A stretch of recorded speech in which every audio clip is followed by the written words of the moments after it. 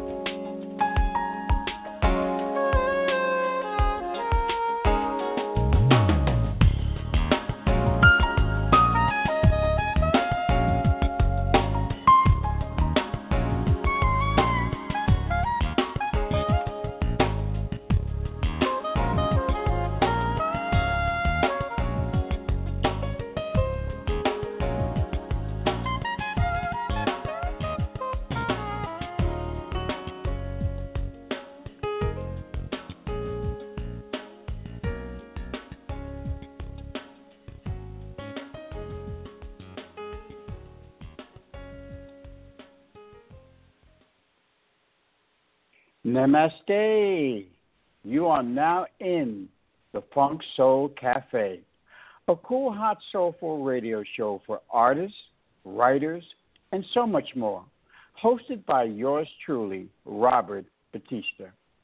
So sit back, grab a nice, warm, and soulful cup of Java or chai, and listen and enjoy.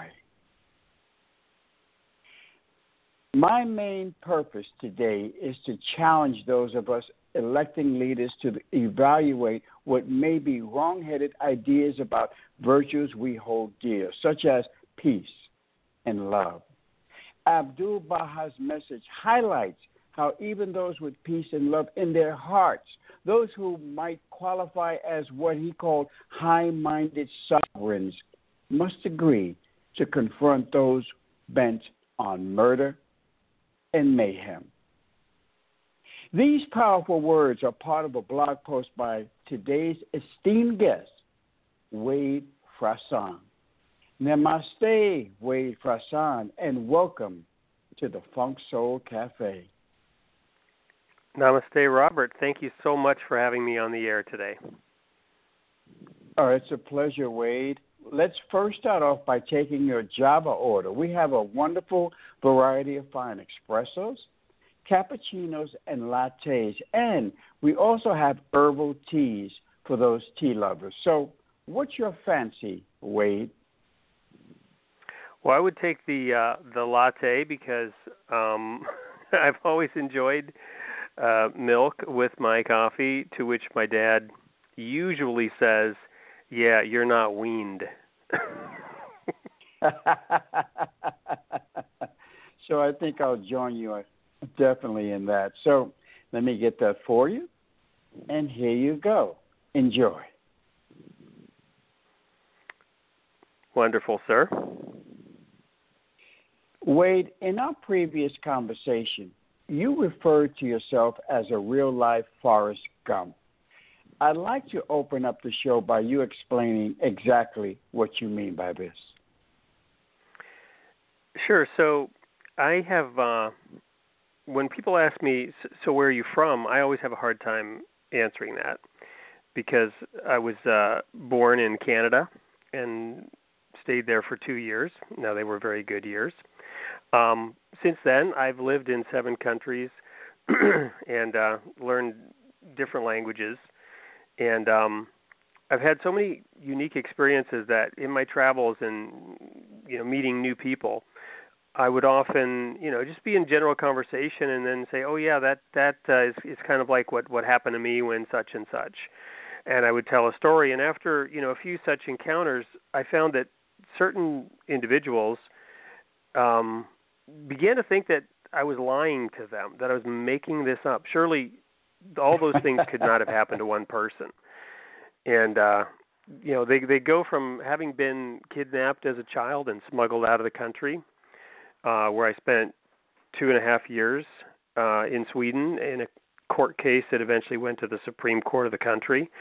And later I was in Leningrad when Gorbachev was abducted, which a lot of people have sort of forgotten about. And in South Africa under apartheid. I lived in a tent in Alaska for 10 months, and on it goes. And these are these are real experiences would have shaped my life and my writing, and that's why I made that Forrest Gump reference. A tent in Alaska. Wow, we have to talk more about that, but that's another story. Wade, your latest book, The People of the Sign, seems like a fantastic read. What's it about, and where did this story germinate from in your head? Well, some of those experiences that I had, even as a child, the kidnapping, led to search, a quest throughout my life for coherence. And I often along the way, I was, picked myself up from this or that bruising with the thought that, this experience may help me help others someday. That part of me was always there, the desire to make the world a better place, to translate my experiences into something positive for others, not just myself. And so that was really sort of the genesis of it originally, and that's kind of covered in the foreword. And it was a mix of trying to encapsulate what these rather dramatic and very unusual experiences taught me about life that is common for all people. And so the desire was to share those stories in a compelling tale as I was continuing to sort things out and search for, better and bigger answers, in such a way that the reader would be occasioned to reflect upon their own life's experiences and draw lessons that might be similar or different for them, but just to reflect and process what they had gone through. And I've found that is so true, because as I cover the experiences in this book, The People of the Sign, which is the first book of a trilogy, I've had people from all over the place relate to this or that fragment in the book that was kind of surprising, and then go on to pour out their heart and soul to me as to some experience that they'd had that they're now reflecting on and reviewing in a different light, and perhaps getting some meaning and some understanding from it. I love the book's title. Was this the original title from the beginning, or did you play around with others before picking this one? No, that title came to me. The sign in this case, it has many layers, but it's referring specifically to the sign of the seventh-day Sabbath. So in part of my Forrest Gump meanderings, I was involved with a religious group that many would consider a cult. And we believed at that time that the seventh-day Sabbath, the Saturday of the Jewish people, was the sign of a true Christian, really. The sign of the people of God. That's what you had to keep. If you kept that day, you were one of those chosen ones. Now, we never referred to ourselves in that manner, the people of the sign. And some of my past colleagues and associates who have read the book, and friends and others, many whom I didn't know, were a little bit puzzled by my formulation of it, but then they felt it really did actually encapsulate sort of their identity and how important it was to them. But it also, to your point, it's kind of universal. And then you look at the cover with the father son holding the baby's hand up. That was a graphic artist friend of mine. That was his conception of the original concept of the book, and it just perfectly encapsulated the sort of helping and guiding people to the light. But it's kind of dim and it's not clear, and people looking for a sign, and are we following the right sign, and all those things are wrapped into it. So it's the kind of thing where it's got a very specific element in the book, a really huge component, but it's also open to a lot of interpretation. So it came in kind of an inspiration, and I'm very, very happy with it. I know this story is part autobiographical, but did you do any type of extensive research for the people of the sign? And if so, what did that entail? So it's very much autobiographical. The research that's involved in it is research that I did throughout my life. So in actually writing the book, there was no major research that took place. I did continue to read, and the things that I was researching into really play into the second and most importantly the third book of the trilogy. But the first book was easy to write because I had studied theology, I had studied biblical archaeology. I was a participant in the City of David exhibition in conjunction with Hebrew University while I was in college. And so, the theology, the distinction between Judaism and Christianity, bringing that to light in a way that's really accessible, as woven into this very dramatic story of a young child being buffeted by kidnapping and then plotting the murder of his father, which is one of the chapters in the book. And a lot of drama there, being in an orphanage. Those were personal life experiences that I went through. I think there's a quote in there from the Montessori school to try to shed some light on what was going through my head at the time, which of course as a child I had no idea what was going on. The feelings and thoughts that I had were those of a child. And I'm very careful not to be anachronistic, not to add in what I'm thinking today, not to interpret it, but rather to represent it and have some interpretation for the reader. But I do throw in a Montessori quote there because I thought it just so clearly encapsulates what happens to a child when the order of the universe for that child is fragmented and shattered. So little bits of my my education are in there, but not a lot of research for that particular book. That changes for the second and third book of the trilogy, where I read extensively the books of other religions. Trips to India come into play there.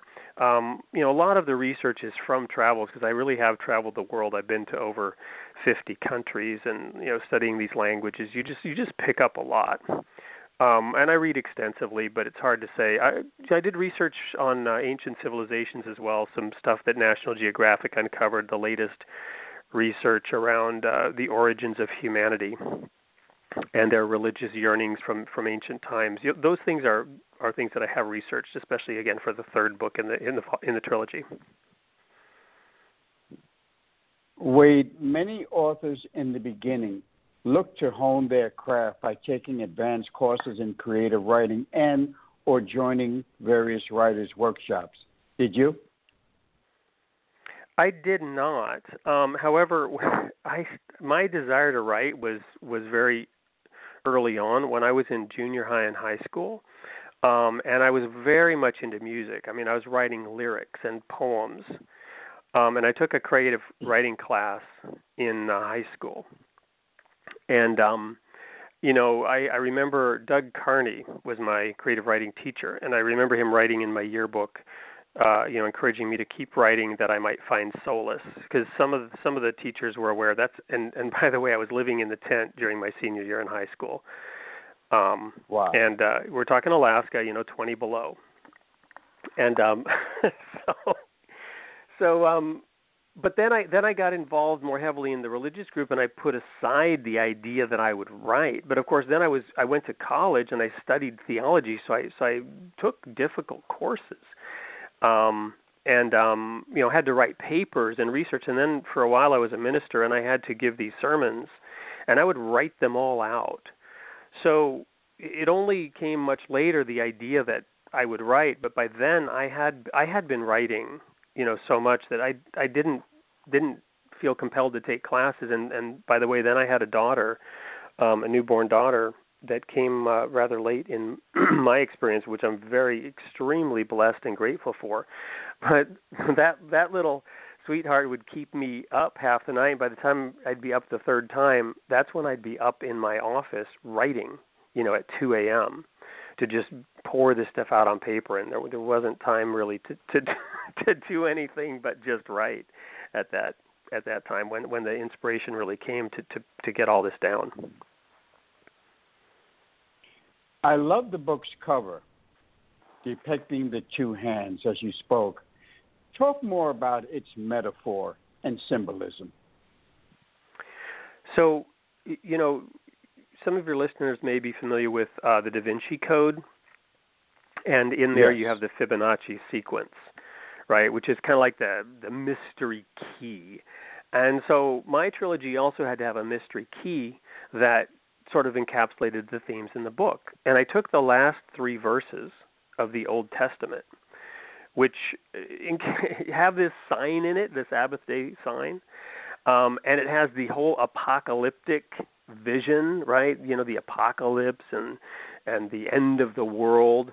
But there's another component with these 2 hands, and so I'll just, from memory, recite these verses. I won't get them exactly right, but it says basically, remember the law of my servant Moses. So for those interested in religion, the distinction between Judaism and Christianity, and now we're talking mainstream Protestant, because the Catholic and Eastern Orthodox is a little different, where they are more focused on a kind of law.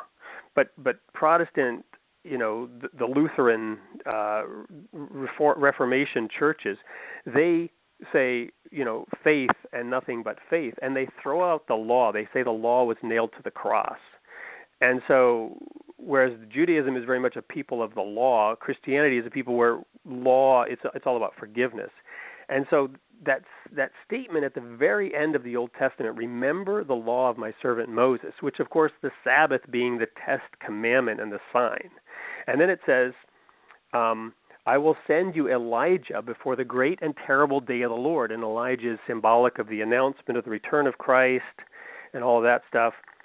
But then it's fascinating to see how he then ties it in. He says, and he will turn the hearts of the fathers to the children, and the hearts of the children to the fathers, lest I smite the earth with a curse. And there you have the whole apocalyptic vision, which the churches that I was involved in, you know, detractors would say we played to the fear of that, you know, second coming and all the horror that it would bring before, you know, the dawn of the new age would arise with Christ's return.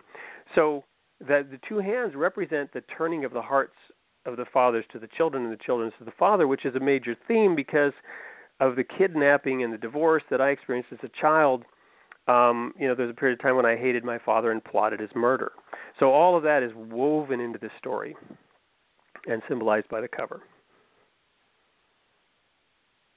In your book's preface, you write, writing a deeply personal story is difficult and painful. It's just plain hard to approach life objectively or to understand your own motives. Wade, I can understand when you say that the writing of the story was difficult, but why was it so hard to approach the story objectively, and why was it so critical to you to understand your own motives? You know, another area of research that I did, and you know, I didn't formally research for the book. I'm just a voracious reader, but is to study into philosophy as well, right? And so the nature of subjectivity and objectivity, and Hume and Kant and those philosophers, you know, really get at this question of subjectivity and objectivity, you know, and who and what we are as beings in this universe. Everything we experience, we interpret through our own lens. There is nothing objective about us. It is to the very atoms and the molecules that comprise us, and the way in which our biology functions, we are subjective. There's a verse in the Bible that says the heart is desperately wicked and deceitful. Who can know it? So, you know, it's like an onion. You strip off layers and layers and layers of why you did something or exactly how it happens, and I tend to be very analytical. And there's just no end of trying to get to the bottom of why you did something. And theology, you know, has this idea of the original sin in some religions, and, you know, are we good, are we bad when we were made? All of those questions, they're just very important to me because I believe that there is a true north. I believe that there is an objective path to peace and to happiness.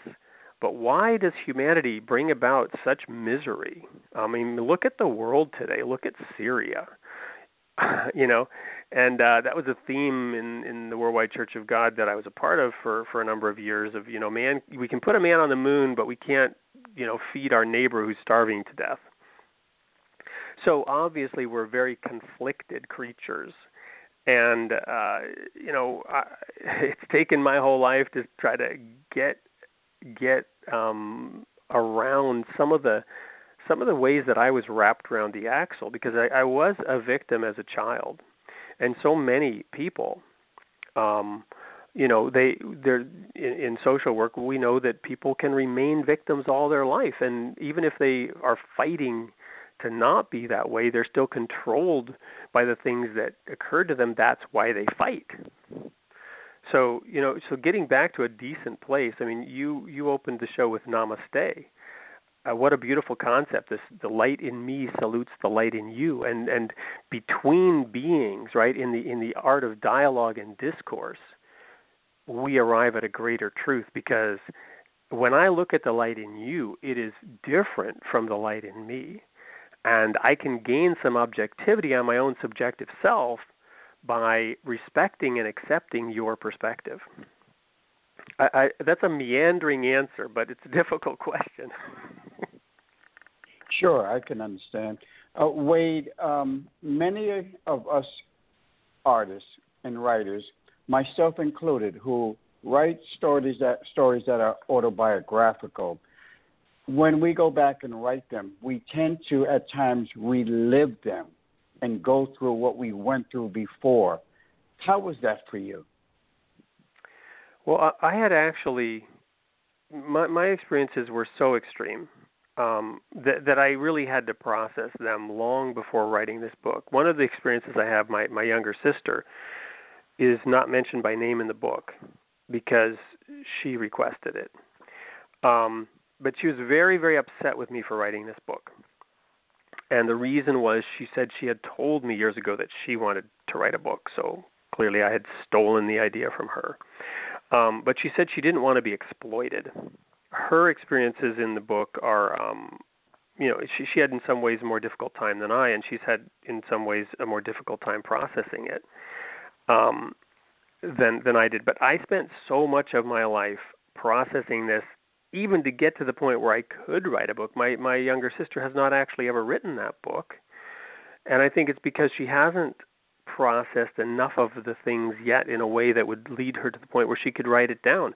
So it was painful in parts, but I didn't necessarily relive it. But I will share the biggest thing that came to me through writing this book was to finally admit to myself that my mother was not a good mother. I ended up in an orphanage after she essentially abandoned us because she was out drinking on a binge for 3 days, and my younger sister was on the neighbor's doorstep in her pajamas crying, saying she didn't know what to wear to school because we were just such a dysfunctional situation. So I had cherished the idea that my mother loved me, and that she was such a good woman. She, I kind of held her up on a pedestal, and that was good and healthy for me for many, many years. But on the eventual path to healing, I just had to admit to myself, no, she was not a good mother. That was a painful realization to come to at my age as a result of writing these books. And I took actually writing this down for me to objectively see, man, she was really a bad mother. Why have I so tenaciously defended her all these years as being so good when she was objectively not? It doesn't take away from my love for her, and by the way, she died when she was 35, when I was 16. Doesn't take away from any of that, but again, it's a more objective reality and understanding. And my view is, the more you actually understand reality the way it is, the happier you are, the better off you are, and the healthier you are. Wade, you have graciously agreed to read part of your story for us. Can you set up the piece before you read it? Sure. So the piece that I want to read is the last third of the second book, which is called The Hardness of the Heart. And one of the demons that chased me was the fact that my parents divorced, and that was the cause of so much terrible parts of this journey, and I determined that I would never get divorced, no matter what. That is a mistake that I would never make. And yet, lo and behold, I ended up getting divorced. And so the hardness of the heart the second book touches on why would that happen to somebody who so adamantly would never do that. And towards the end of the book, the divorce is now final, but I've also lost my job. And I'm trying to get a new job, and by the way, I've reinvented myself from being a minister to being successful in the corporate world. but I've lost it because I stood up with some shenanigans that were going on with a large management consulting firm. You know, the whole all the stuff that's been going on for decades that people are aware of in the business world, where investors are getting scammed by large corporations who are cooking the books and all that kind of stuff. So that's the section that I chose to read. Okay. And by the way, I had been working on getting this foundation going in India for homeless children, and that had also now shattered, or was about to finally have to be put to death. What bothered me most was the impasse in India and the dissolving dream of teachakid.org. Without the income generated by my career trajectory behind it, the foundation was doomed. My shattered dream led to doubt and discouragement, and without a daily schedule provided by gainful employment, I was heading into a tailspin. First, I began staying up late and playing spades online. The next area of my life to trend downhill was my diet. My dinner was often a large bowl of chili and a beer consumed in front of the computer. Dessert was a large bowl of Haagen-Dazs cappuccino ice cream with a hefty dose of Kahlua. The sugar and caffeine kept me up late.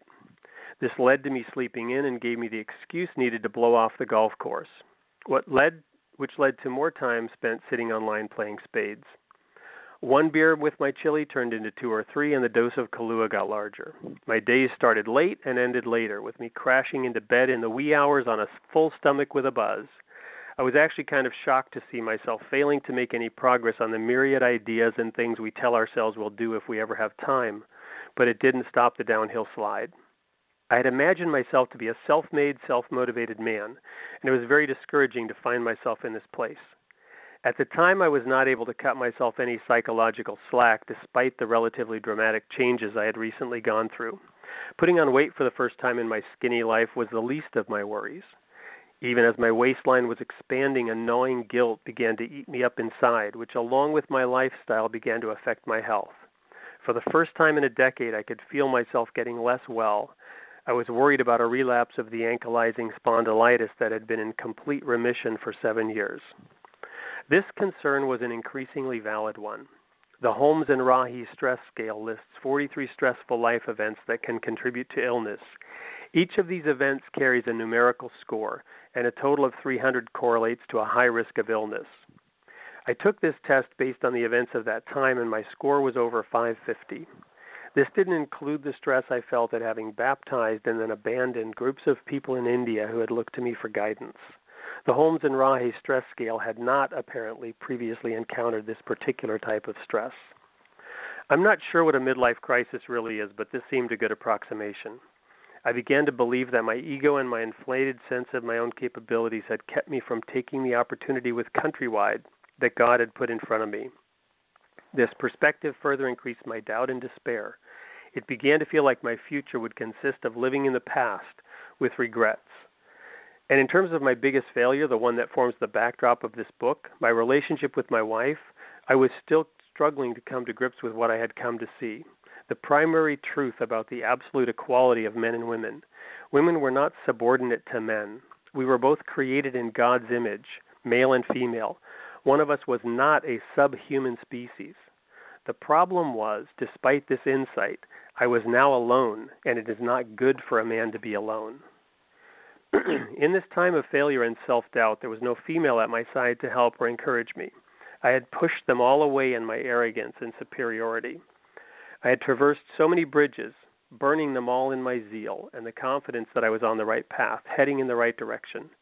And now I find myself on an island, alone with myself, clearly neither as right nor as good as I had previously thought. What pulled me out of the black hole was a call from Rollin, the countrywide executive I had met golfing. He called to thank me for recommending the Deloitte manager whom he had hired as vice president of space planning. My happiness for my respected colleague and friend was bittersweet, as he had moved out and up, while I had moved out and down, and was continuing to sink. But Rollin had not called just to thank me. He wanted to talk to me about another role. He needed to fill the strategic planning position for the growing division. This time he had my attention, and not only because I was feeling desperate. This position might be the answer to the prayers I should have been saying instead of spending all my time playing spades.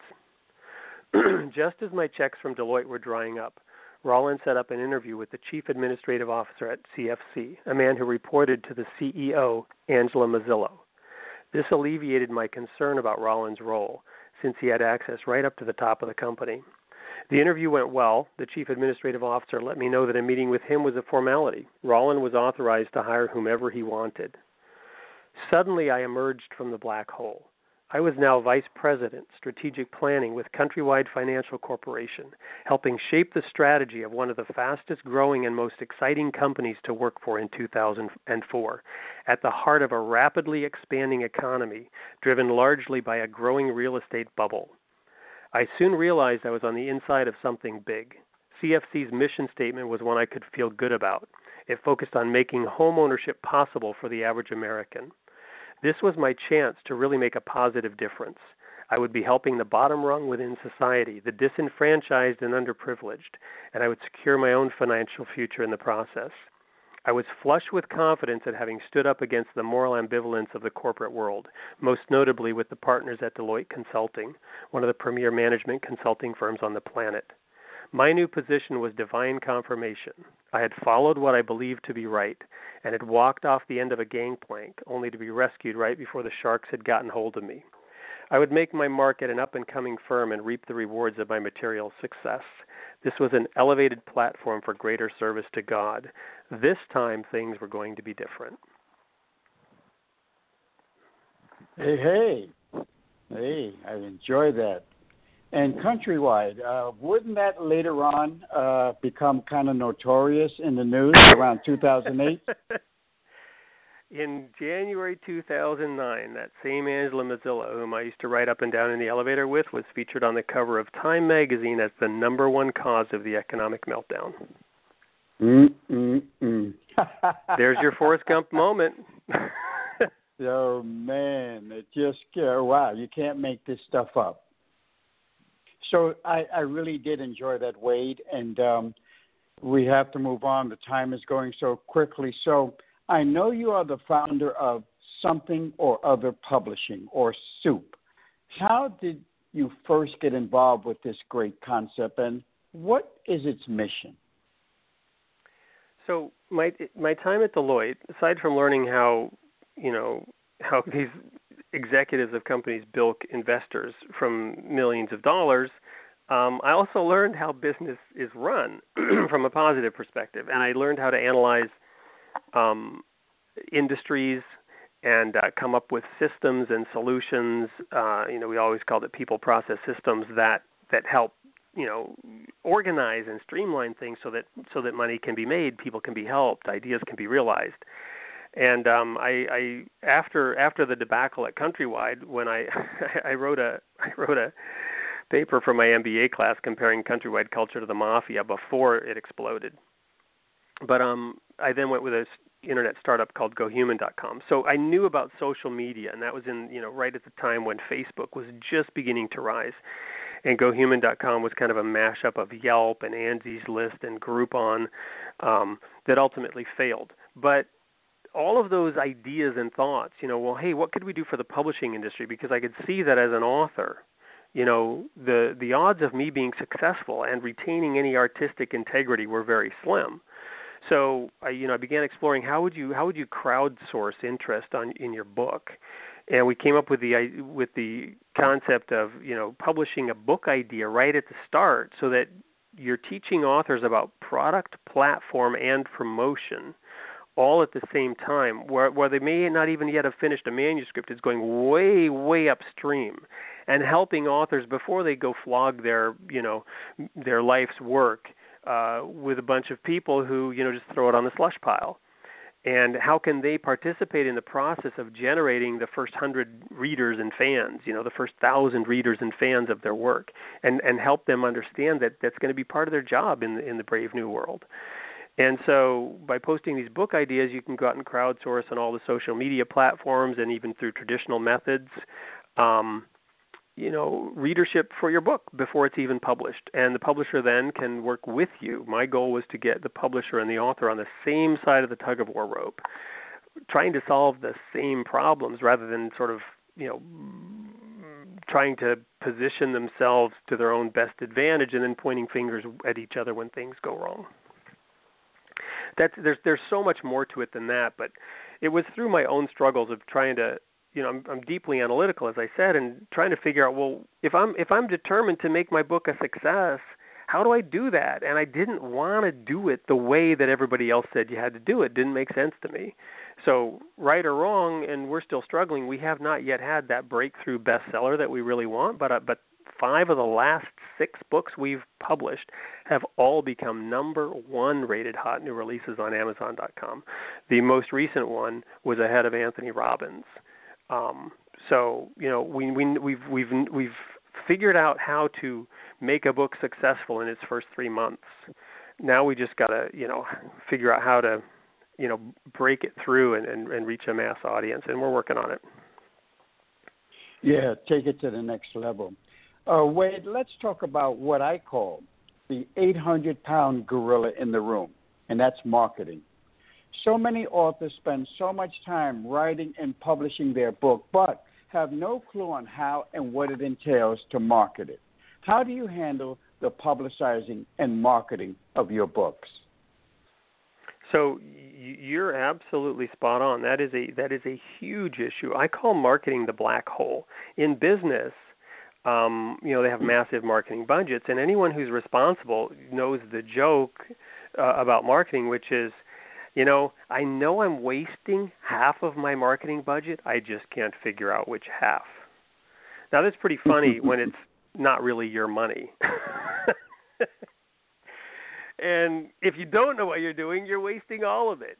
So the brutal truth is that you're going to lose money on marketing. There is no way, nobody has figured out a way to earn back dollar for dollar the money you spend on marketing a book or anything really. I mean, if you could, then everybody would be rich. So it's a black hole. You're going to lose money on marketing. So how does that work in the traditional publishing world? Well, the publishing company, part of their marketing isn't just marketing. It's their entire distribution network and the contracts they have with all the industry players involved.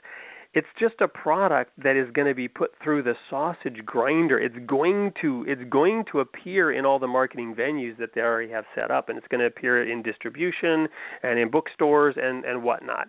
And they're going to continue to market this thing for years in terms of, tie-in merchandise and everything, so they can actually afford to lose money on the book, for example. And, they can, once they find an author whose name is known, they can, continue to mint money with that known author, the Stephen King being a most famous example. So the publishing relationship with the authors is built on the dirty secret that the reason you're getting 5 to 15% royalties as a new author is because, in theory, they're going to make you a star, and then your name and your brand is going to be worth something because they made it happen. And therefore, they're going to take 85 to 95% of everything on whatever books you have under contract when you sign up. And all of that model doesn't work at all in again, the brave new world, and even in the indie world, much less the self-publishing world. So that's why it's so important in our model that we get the author and the publisher on the same page. And so in our marketing approach, we split the marketing budget 50-50. You're gonna contribute 50% as an author, and we'll contribute 50%. If you're willing to put in $10,000 to market your book and know that you're not going to make it back, we'll match that. It's good for you and it's good for our company, but we recognize and we tell people you will not make the money back on your book. That's an investment in the future. So, but you better be writing your second book and your third book, because the individual breakthrough of a single book, is the lottery ticket that everybody thinks they're going to win. And sure enough, somebody wins it some when, which allows everybody else to keep living the dream and the fantasy. Exactly, and keeps hope alive. Yep. So, Wade, contact information. How do people get a hold of you? They follow you, contact you, and know more about you. Give out any contact information you'd like. Well, in addition to being Forrest Gump, I'm the only Wade Fransson in the known Googleverse. It doesn't seem like an unusual name, but it is. So it's Wade, W-A-D-E, Fransson, F-R-A-N-S-S-O-N. Google me and you will find me. I'm the only one. That's very interesting. This has been the Funk Soul Cafe with me, Robert Batista. One of the easiest ways to peer into my soul is to download and read my free microstory called My Baby Has No Name from Smashwords.com. My guest has been author and so much more, Wade Fransson, and his fantastic book is called The People of the Sign. Make sure you order your copy today. I will close with an ancient proverb. They thought they could bury us. They didn't know we were seeds. Thank you so much, Wade, for being my guest on the Funk Soul Cafe. Robert, it's been a pleasure. Thank you. It's been a pleasure and an honor, and we have to do a second show. I'll talk to you soon. Thank you. Have a wonderful rest of the evening. Bye now.